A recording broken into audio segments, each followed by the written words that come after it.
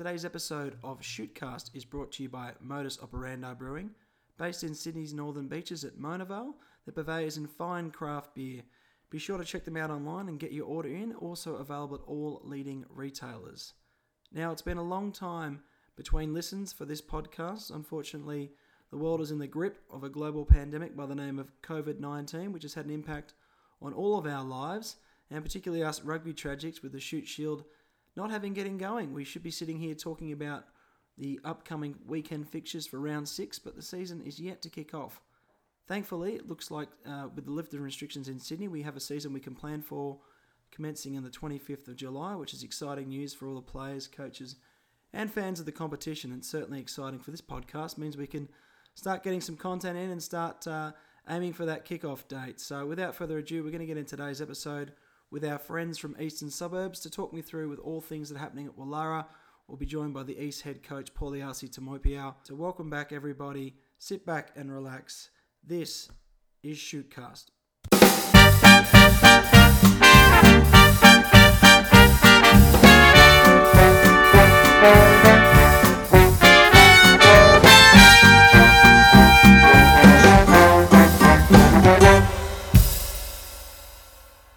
All right, welcome to Shootcast episode 2. Joining me on the line is Pauliasi Tamoipiao, head coach of Eastern Suburbs Rugby Union, the Beasties. Paulie, thanks for joining. All good, mate. Excited to be on. Thanks, buddy. Appreciate you joining the program. Mate, 2020, very odd year. You're the first person I've talked to in the Shoot Shield space about this COVID-19 world that we live in.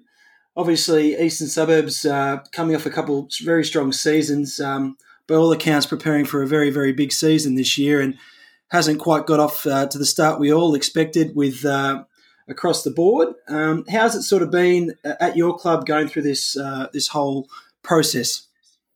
It's just been a little bit of navigating and sort of testing and finding out things that work and don't work. There's been a lot of collaboration with different coaches at the club, and then even some other coaches as well, just to see what they're going through. And, you know, I've appreciated the openness and the honesty of other coaches. And I was lucky enough to go on a UK trip at the end of last year. And so I'd heard that. So keeping in contact with the Saracens guys and just asking them what they're up to, and they were exactly the same. You know, normally when you try and find help from above, you expect answers, and they were like, mate, we got no idea. We, just Zoom calls and this and that, but it was all the same. Yeah, it's been a fluid situation, hasn't it? I mean, everything just seems to change week on week, and I think people starting in society get their head around it. But look, Shoot Shield has put a start date to place, the 25th of July. It must give you some comfort that you got something to aim for now. That was the biggest thing. It was becoming difficult to motivate the players to continue to do exercises and challenges when there wasn't a date that we could work towards. Yeah, and we're finding it difficult to manage loading and whatnot. But once we got the July 25, it immediately changed the tone of what we were trying to do. So, I agree with you. It was great to finally get a date. There were Zoom calls and texts going around everywhere throughout the club, but just to get that clarity gives us something that we can work towards. And straight away, we gave them, they're in the middle of a 2-week holiday period at the moment. We're sort of giving them some time off before we come back into a 10-week block. Yeah, so that's interesting. I mean, obviously every club's got their different approaches, and obviously us out here now in the rugby public not privy to that. Have the players been given their own program to sort of keep going, and they're checking in, and how you're monitoring that and things like that? Yeah, so I think most clubs are doing the same thing, where they've continued to monitor players. Where it's different is how often players and coaches are talking. So sometimes it's at the end of the week where they log in all their activity. In our case, it's as you go. So we have a Monday activity, Wednesday, and then a Saturday. And so we just work on WhatsApp. And on those particular days, the chat group just lights up. And so we have our S&C that gives them a bit of a preview of what the week's going to look like on the Sunday, and then we touch base with them on Monday, Wednesday, Saturday, and try and get some banter going. Absolutely. Now, East obviously last couple of years under your stewardship have started having some very strong seasons. It's clearly that the club's got an appetite to push hard in this competition. You've got a good strong squad at your disposal. I guess the headspace of the club for this year was quite aspirational. Yeah, we've always been that way. I think I just think whilst I was involved with Colts that our first grade's always underachieved, and the line of thinking for me was if I ever got the opportunity, the first thing was to try and get the players to believe what their potential or what their full potential was, and then try and get there. So even when I took over in 2018, I was careful with the language at the board or any press release was that there wasn't going to be any rebuilding. Like, I thought we had everything we needed to do something special. Yeah. And then obviously I would like to think that from that season we've been able to add, or the coaching has gotten a little bit better, that, every year that we're alive in this competition, or every year that we turn up to play, that our chances of doing something special that we haven't done for a long time improves. Yeah, absolutely. I guess you look at that first grade premiership. Last one was 1969, so last season clicking over 50 years. So it's a fair drought. Yeah, it is. It's an amazing drought given the names that have played at the club. There've been some pretty special teams, and even some special seasons. There was a season where we went through unbeaten until a semi-final, and then we were out. So it's like being a Manly fan, mate. Yeah, we've turned that into a fine art. Yeah, no, I know what you mean. It's just recently we haven't had the taste of success like we have in the past, and so it's been nice to get to have the boys playing some playoff footy. And now certainly I feel the expectation is that we certainly should be pushing for top four, or making semi-finals, which is nice pressure to have after being thought of not much recently. Yeah, and I guess, success is outside of first grade as well. You've always considered yourself very much as a club coach, which is very visible from the outside. And the club is having a lot of success across the board. I note last year you're out of 8 of the 9 grades in the finals, and you're nicking premierships now in lower grades. Won one in second grade a couple of seasons ago, nearly won it again last year, and a couple of Colts premierships last season. So the club's clearly in a good space across the board. Yeah, I think it's important to have that. Whilst I have that outlook and I like that because I like this sort of family environment, it's also written in the job description that I am a club coach, so you need to make sure that you answer to that. But I like that that's the way that the club want me to perform my job, because it can get toxic, mate, I think, if you're just one team focused. So I'm happy that that's the focus of the club, and it's a good place to be around. Yeah, I think lots of clubs have gone in and out of that toxicity around focus on first grade because it is such a premier division in a wider community organisation. And I think, certainly a lot of clubs are working out, like, the most successful club in our competition has been Sydney Uni, and they've nailed the club championship down to fine art. And they seem to go hand in hand with first grade premierships. But, the more teams, Ringo had some very strong years, and Norse in 2016, that they polled their best club championship totals in those seasons as well. So it seems to have that effect across the club. Yeah. It's I find it to be a healthy place when everyone's sort of thriving. Rather than just 20 blokes, it's nice to have 100 plus guys walk in there and sort of have a purpose. Yeah, absolutely. Look, it's quite visible from the rest of the competition. These are running like a really well-oiled machine at the moment. They've had their new ground redevelopment and just a certain look of professionalism across the board from on and off the field. So obviously you've got some good synergy with the likes of John Murray and the board and general management. So you're all sort of hopefully singing from the same hymn sheet. Yeah, I agree. I think that's exactly what's happening. We're well led by John, and he's really well supported by Campbell, and there's a clear vision from the board level. And John's an innovator. I feel he has a lot of ideas, and which works well with Campbell. And I think they work hand in hand together. And I think where the club is a reflection of their leadership. Yeah, absolutely. And you've come from a unique position of quite a few titles in the club, not just on the field, but off the field. You've been the general manager of the club in the past?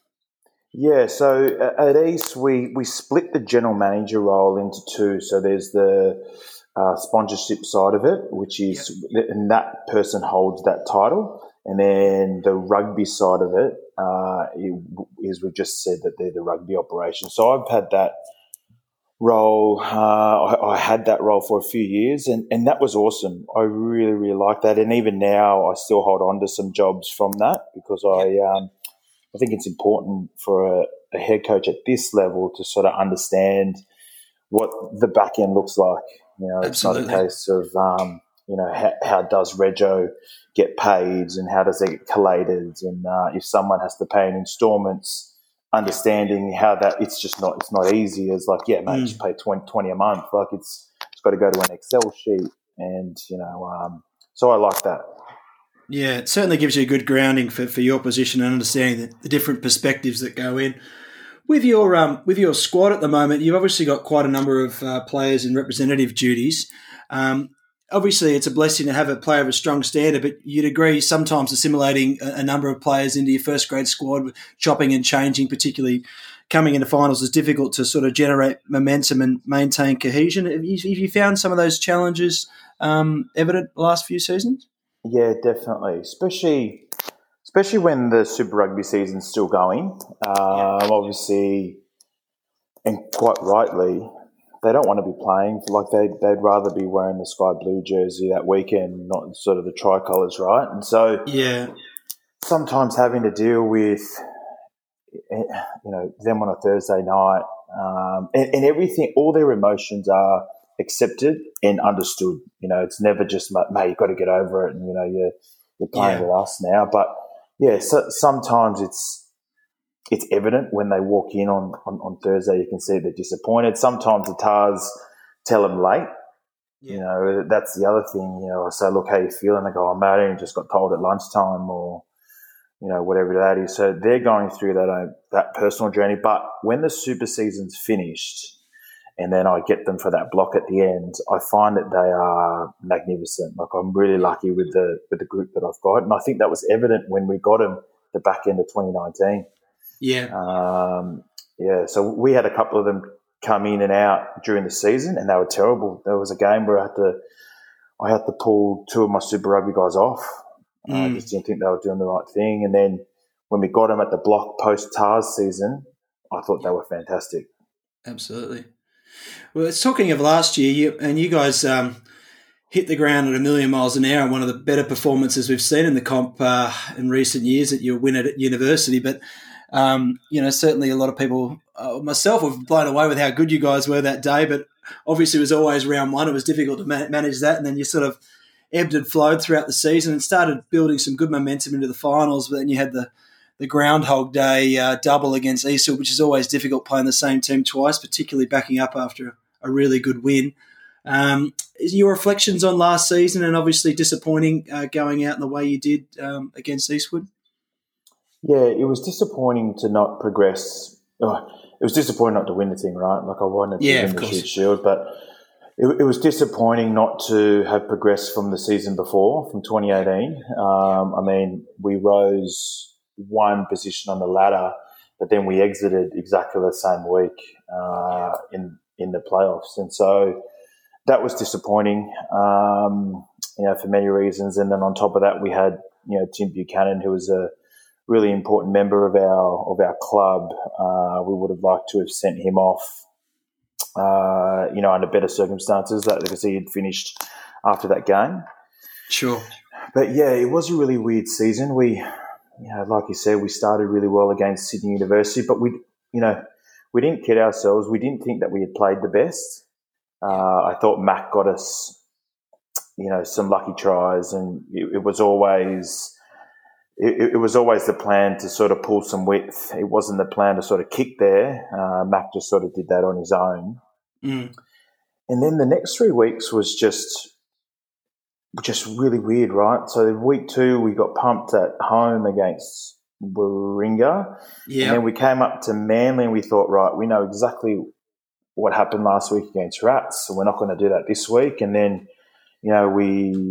we lost to a good Manly side, but we had our opportunity to win at the end. Yeah, that was the Easter weekend game. Yeah, and then the Randwick game was terrible. It was cut and paste or copy and paste from the year before, where we started really well, and then our second half was just terrible. And we had a bit of a meeting post Randwick in the change room. It was just a what's going on type of moment, and it was fairly honest, but it was really simple, where we had a lot of new guys, and we had Sam Shires, who's a Manly guy, who was our captain.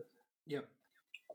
And the theme was that, we weren't as tight as the year before, that we had some new guys in and out. And so that lands right on my shoulders, that I didn't somehow prepare these guys to get to know each other a little bit better. I definitely thought that they would do that on their own.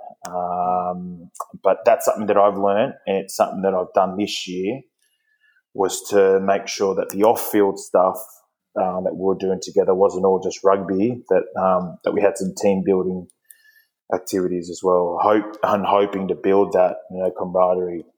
Yeah, that's certainly like the way people are sort of viewing coaching now. It's more of that management style rather than the hands-on coaching is left to the more specialist roles where we don't maybe have that luxury at Shoot Shield. You got to do it all, and then certainly guys these days it's you've always got to check in on headspace. Everyone's very sort of mindful of where guys' heads are at. So how do you sort of handle those conversations with these younger guys and thinking about sort of rugby and obviously you've got super guys and people going through all various stages of life?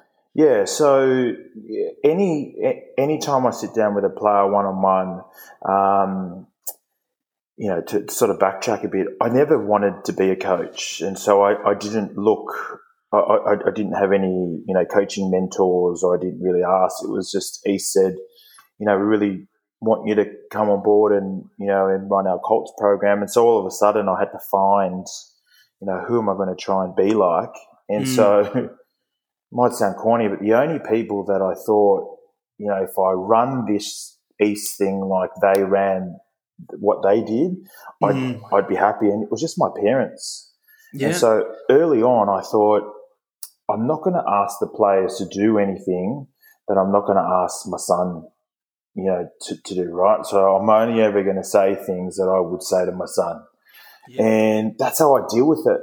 I like it. Whenever we have one-on-one conversations, whether it be with, my Wallaby Jack Maddox or, a fourth grader who's in fifth grade, the week before, if there's ever a one-on-one chat, I'd always remind myself is that if this was my son sitting opposite me, what is the advice that I would tell him to try and overcome whatever it is that they're going through? So how do you seeing sort of the Shoot Shield at the moment? Obviously, have East Desire sort of springboarded with the rest of the competition throughout this sort of great era that we've had, with the grand finals at North Sydney Oval and wanting to sort of be a part of that? I mean, not that any season's any different across the history of the competition, but certainly had that renewed flavour. And sort of talk us through how you're seeing the competition and the other clubs at the moment. Yeah, it seems to be getting tighter and tighter, I think. You can just see with the different programs that each club board, is getting in by way of the coaches that they're hiring. Obviously now you add Darren Coleman over at Gordon. Now there's now a bottom 6 team that's rising up. Then you've got Todd at Souths. I was watching their social channels closely over the Christmas period, and it was phenomenal. They were talking about GPS units, and and Todd would jump on and explain what they're doing, and it was just it's phenomenal. And I think and Randwick as well. Randwick are heading that way with Beam McCormack, and it sounds like they're they're trying to improve the grade program and, make sure that it's got some continuation on from their cult success. But how I see it is that it's just getting harder and harder. When I was playing, there was at least 4 teams that weren't even.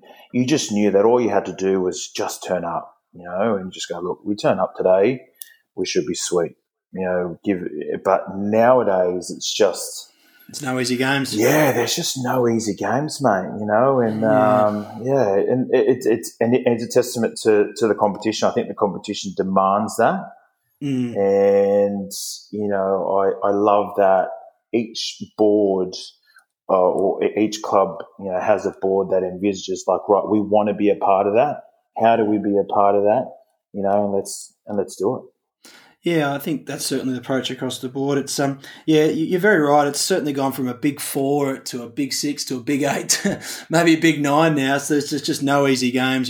Coaches look at the draw and they go, where have I got a couple of soft weeks? And then they just don't exist. But with the season coming up now, how is the squad looking? It's sort of interesting. People at the initial onset of COVID worried about losing players, but now maybe people are sort of seeing silver lining and might be retaining some home-based players. How are you guys sort of, rough capacity looking? I know it's still very early.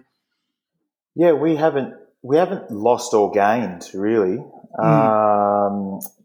We just sort of we had a couple of Kiwi guys who went home at the start of the pandemic, and I was in touch with one of them today, and he thinks that he'll be able to get back over whatever the agreement is between us and New Zealand and our borders. Yep. But yeah, we've been in a pretty lucky position where, we haven't really lost, and we haven't really gained anyone, at the same time. But, there are clubs out there who have been, affected by, the borders closing and any recruits that were planning on coming over. Sometimes there's an influx of the UK players coming over mid-season, and so I just don't see their borders opening to letting anyone leave. Yeah, I agree.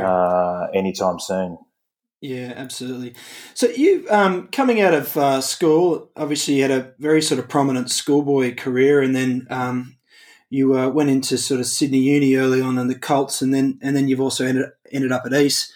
What are some of the contrasts between those two clubs? You can maybe offer a bit of an insight. Just cultural, I think. The thing at Sydney Uni is that they just worked hard. There was a real ethic of working. It was a real work ethic, and when you had guys like Dan Vickerman and Phil Waugh come back in, and they just do it, like they wouldn't sit out. If we had to train and then do a couple of hundreds, they just get on with it, and we had our team leaders, like I was lucky enough to play under Tim Davidson. What a great leader he is. And so, he never sits out of anything, and you had Tom Carter pushing you. So they just had really strong leaders who did the work. And then it just seemed like when people came in from rep duties, they just fall into this uni way of this uni mentality of we're just going to keep working. We're just going to keep working. We'll be real fit, get the basics right, and we're just going to outwork these guys at the simple things. There wasn't really anything. Like, I didn't learn anything revolutionary at uni. All I knew was that you just had to work. When you're on the ground, get up, go again. Yeah, and that's certainly the way now, isn't it? They just assimilate. They assimilate into their side with much more ease than anyone else. Yeah, I agree, and I think. And then when I came to East, there was a little bit of a hangover from years beforehand. Like I feel I came in there, and Lockie Fear was the first coach that I had at East, and he certainly tried to turn things around. In terms of culture. But there wasn't. I came in thinking the reason why I went there is because my brother was there when I came back from Japan. Yeah, I was expecting a more of a party scene than what I walked into, just because that's what you hear. Yeah. And so it wasn't that, but it's just hard to put my finger on what East was back then. I think it was a whole lot of different things, and I think that was part of our issues, that we didn't have that identity.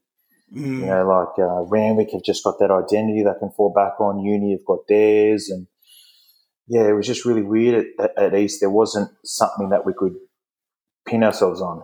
You seem to be trying to gear the club back towards that family orientation and holding these guys through Colts, which is certainly more likely the best way forward. You'd have to think. Yeah, so I think no one's actually said this to me, but it's obvious that I think we were just following the lead of our nearest neighbours. So obviously we were doing our thing, and then Randwick all of a sudden did theirs. They probably followed Sydney Uni, and it just if you looked around, it's like we're not going to get anyone in the doors if you've got Randwick running that type of program and Sydney Uni running that program, and we're sort of in the same player pool. Yeah. And that was the year, or that was what was explained to me without using those words when I retired in 2013. I just had a board member there say, look, this is our vision, and we really want you to come on board. What do you think? This is what we're trying to do. We don't want to keep flying people in first grade. We really want to build a good base and then have them elevate up. And it seems to be. I think that's just the best way to go. Yeah, absolutely. And you'd be seeing some of the kids that you're in charge of back in the Colts era coming through to grade now and well established in obviously even the higher grades. So you can see sort of some more regular names. I guess it's just trying to build up that core nucleus that's going to be there year in, year out, and then hope you get some of the bigger guns towards the end of the season, I guess. That's exactly it. That's exactly what you're trying to do. Yeah, for sure. Because when I was playing at East, like the team that we ran in at round one was usually our best team. And it was just like, right, we just got to manage injuries. And then you get to about round 10 and Manly will get their guys, Uni will get their guys, then Randwick will get, and we're just like, man, there's just, there's sort of no one coming in. So you're right. If you could have that base that's with you, and then you can have a couple of guys that drop in just to give you that little bit of a boost. I mean, we had Brendan McKibben, who was fantastic. Yep. But those sort of things help.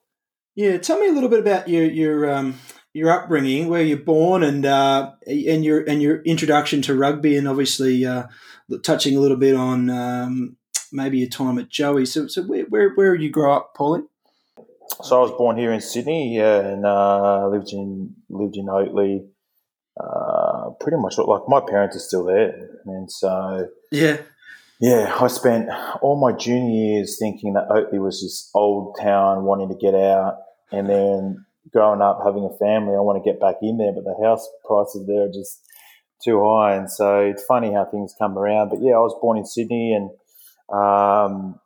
just went to Oatley Public School, played my junior footy. So that falls in the Southern Districts area. Yeah, yep. So I played for Oatley Rugby Club and played the rep footy for Southern Districts. And then you ended up at St. Joseph's and obviously had some strong sort of formative years for your rugby career there. Yeah, it was. I think it was just big body, right? It was just that Polynesian, playing against the private school kids. I think it was lucky, but. I had the privilege of watching you as a fellow St. Joseph's player. You're more than a big body, mate. Now, don't sell yourself short. You're very skillful number 8, that's for sure. The Joey's experience was magical for me, just by way of things that it's taught me. There were things that I did with, or that brother Anthony did with the team that I was playing in that I try and implement today. Just little things like not going to warm up, just little things like that. I think there's little lessons there, but the Joe's experience for many reasons was very special. Yeah, he's certainly got that aura about him, doesn't he, Boydie? He certainly was old school, but he's obviously played a big part in your rugby development. And then, you went into grade, and then you found yourself in coaching. So you never really wanted to be a coach, you were saying, but now you're obviously well entrenched in being a coach. Yeah, never. It didn't even. It didn't do anything for me to think about coaching, and it wasn't until the board sort of mentioned it to me, and it was a part-time role. It was paying okay for part-time, and sort of half did it because it was just a good little add-on to my full-time role that I was doing in the city. Yeah. And pretty much that first week, I fell in love with it. It was amazing. It gave me everything that I was going to miss about footy without getting injured. You know, the only thing that I wasn't getting was the contact. But yeah, just really fell in love with it. But for the first couple of years, I was thankful that East gave me a hybrid, part coaching, part rugby ops. Sure. Because there was a period there where I thought, you know, rugby admin was something that I really wanted to do, and I liked that part of it. If it had some rugby into it, like so, if I, which is sort of where some of the general managers are going in now. Like I wouldn't mind being a general manager but still having some control over the recruiting and like a sort of US style GM. 100%. That is exactly what I was thinking about. You know, but just not Jerry Krause if you're watching The Last Dance. Jerry Krause, yeah. The coaching journey where it is now, it's just something I'm passionate about now. And how was your experience heading over to the UK and getting a bit more of that higher level education? It was unbelievable, and I think it came at the right time. I think if I went any earlier, it either would have given me some false confidence, or I would have tried to kickstart something that I wasn't ready to kickstart.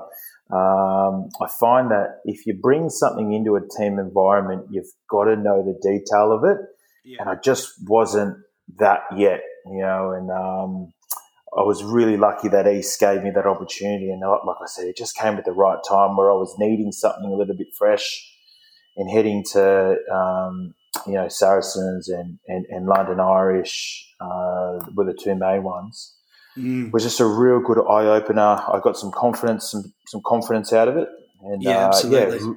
Really came back just wanting to get stuck into it. And so those little trips. And the other thing as well, the coaches that I met there were just as open as anything. It was the most magical experience to see and witness that, you know.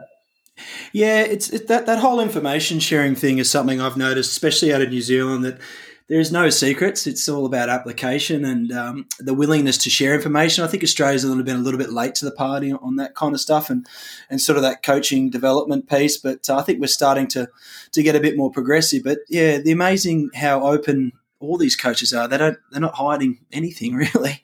You don't think they are. I'm sure they got a few tricks up their sleeve, but it just seems to be that willingness to engage with all parties. I think they say the stronger everyone is, that the better the code is, you know? Yeah, no. I definitely agree with that. I actually was at Saracens the week that all that news dropped. It was quite interesting with their £5 million fine and they were going to get sent down. And so I actually went up to the director of rugby and said, look, in light of what's just happened, I'm happy to go home. And he just said, mate, just come and experience it with us. You know, we haven't experienced it. Maybe you can learn something. Awesome. Yeah, so it was really good. Awesome. Do you follow what sports and things around the world do you follow? Do you follow your many American sports or English? Oh, mate, I'm just rugby and NBA. I'm a really big Laker fan. I jumped on that bandwagon a couple of in 2005 by accident. I actually 2007. One of my best mates he's a mad basketball fan. I thought I should get something in common with him. Mm-hmm. And I actually thought Shaq was still playing for the Lakers and he was the only guy I knew. And I'm looking around for this guy and I couldn't see him, and he'd been traded to the Heat. You got to the Heat, yeah. Yeah, so I just thought like, oh, look, I can't change now. And then obviously learning about Kobe and, really diving into that, it was just – I apply a lot of basketball things to my rugby, in terms of player movement, ball movement. Yeah. And it opened – I don't know. I just think that in life things happen for a reason. And this basketball thing is magic for me. Like you wouldn't believe how much I intertwine both, the basketball into my rugby stuff. And then from that you get your Kobe's. Like I've watched hours of Kobe Bryant mentality, YouTube and application and, Phil Jackson's books, so they're probably the only two things that that I watch is basketball and the rugby.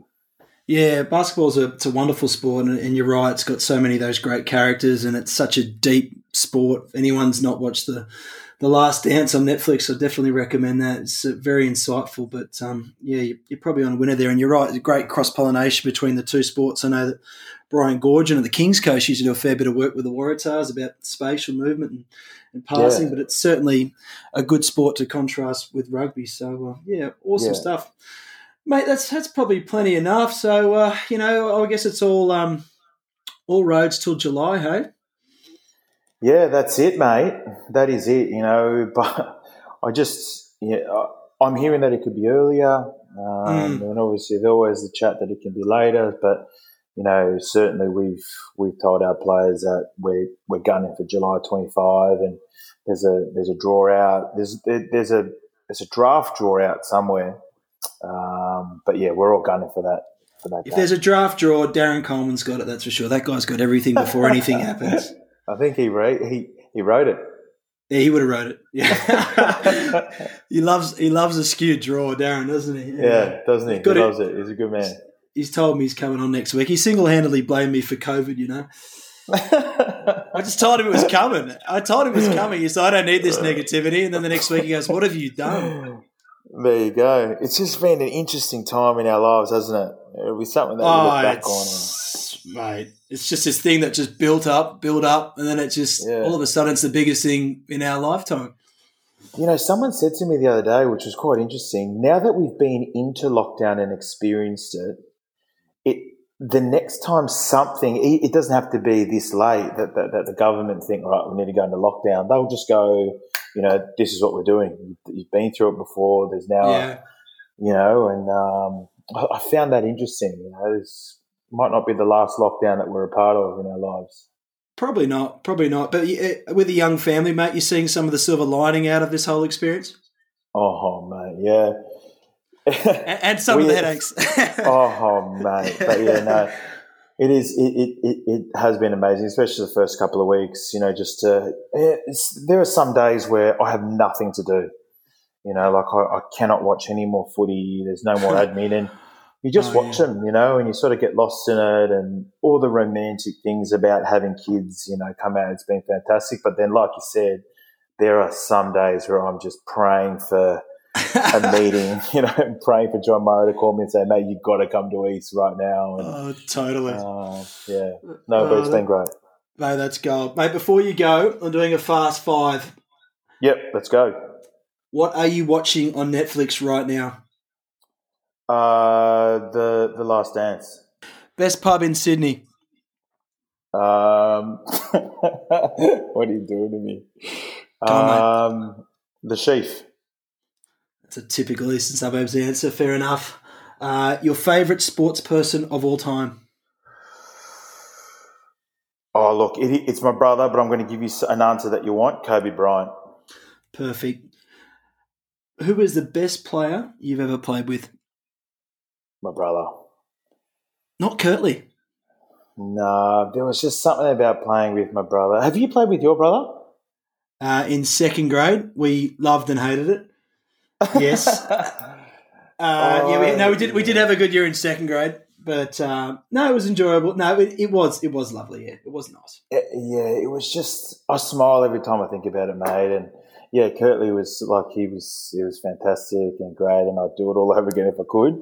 Yeah. But just playing with Sip and running out with him, and that's a dream. God, you're a nice brother. I think I know the answer to this, but who are East beating in the grand final this year? I'd like it to be a really good team. If we were going to win, how good would it be to win against Sydney Uni with just everyone available for both teams? Yeah. And you're sitting there interchanging and going, we just did it. We did that playing against that team, and that would be fantasy. Beautiful. Paulie, thanks for jumping on Shootcast, mate. Really appreciate your input, and we'll keep in touch as the season approaches us all. Thank you. Good on you, mate. Thank you very much.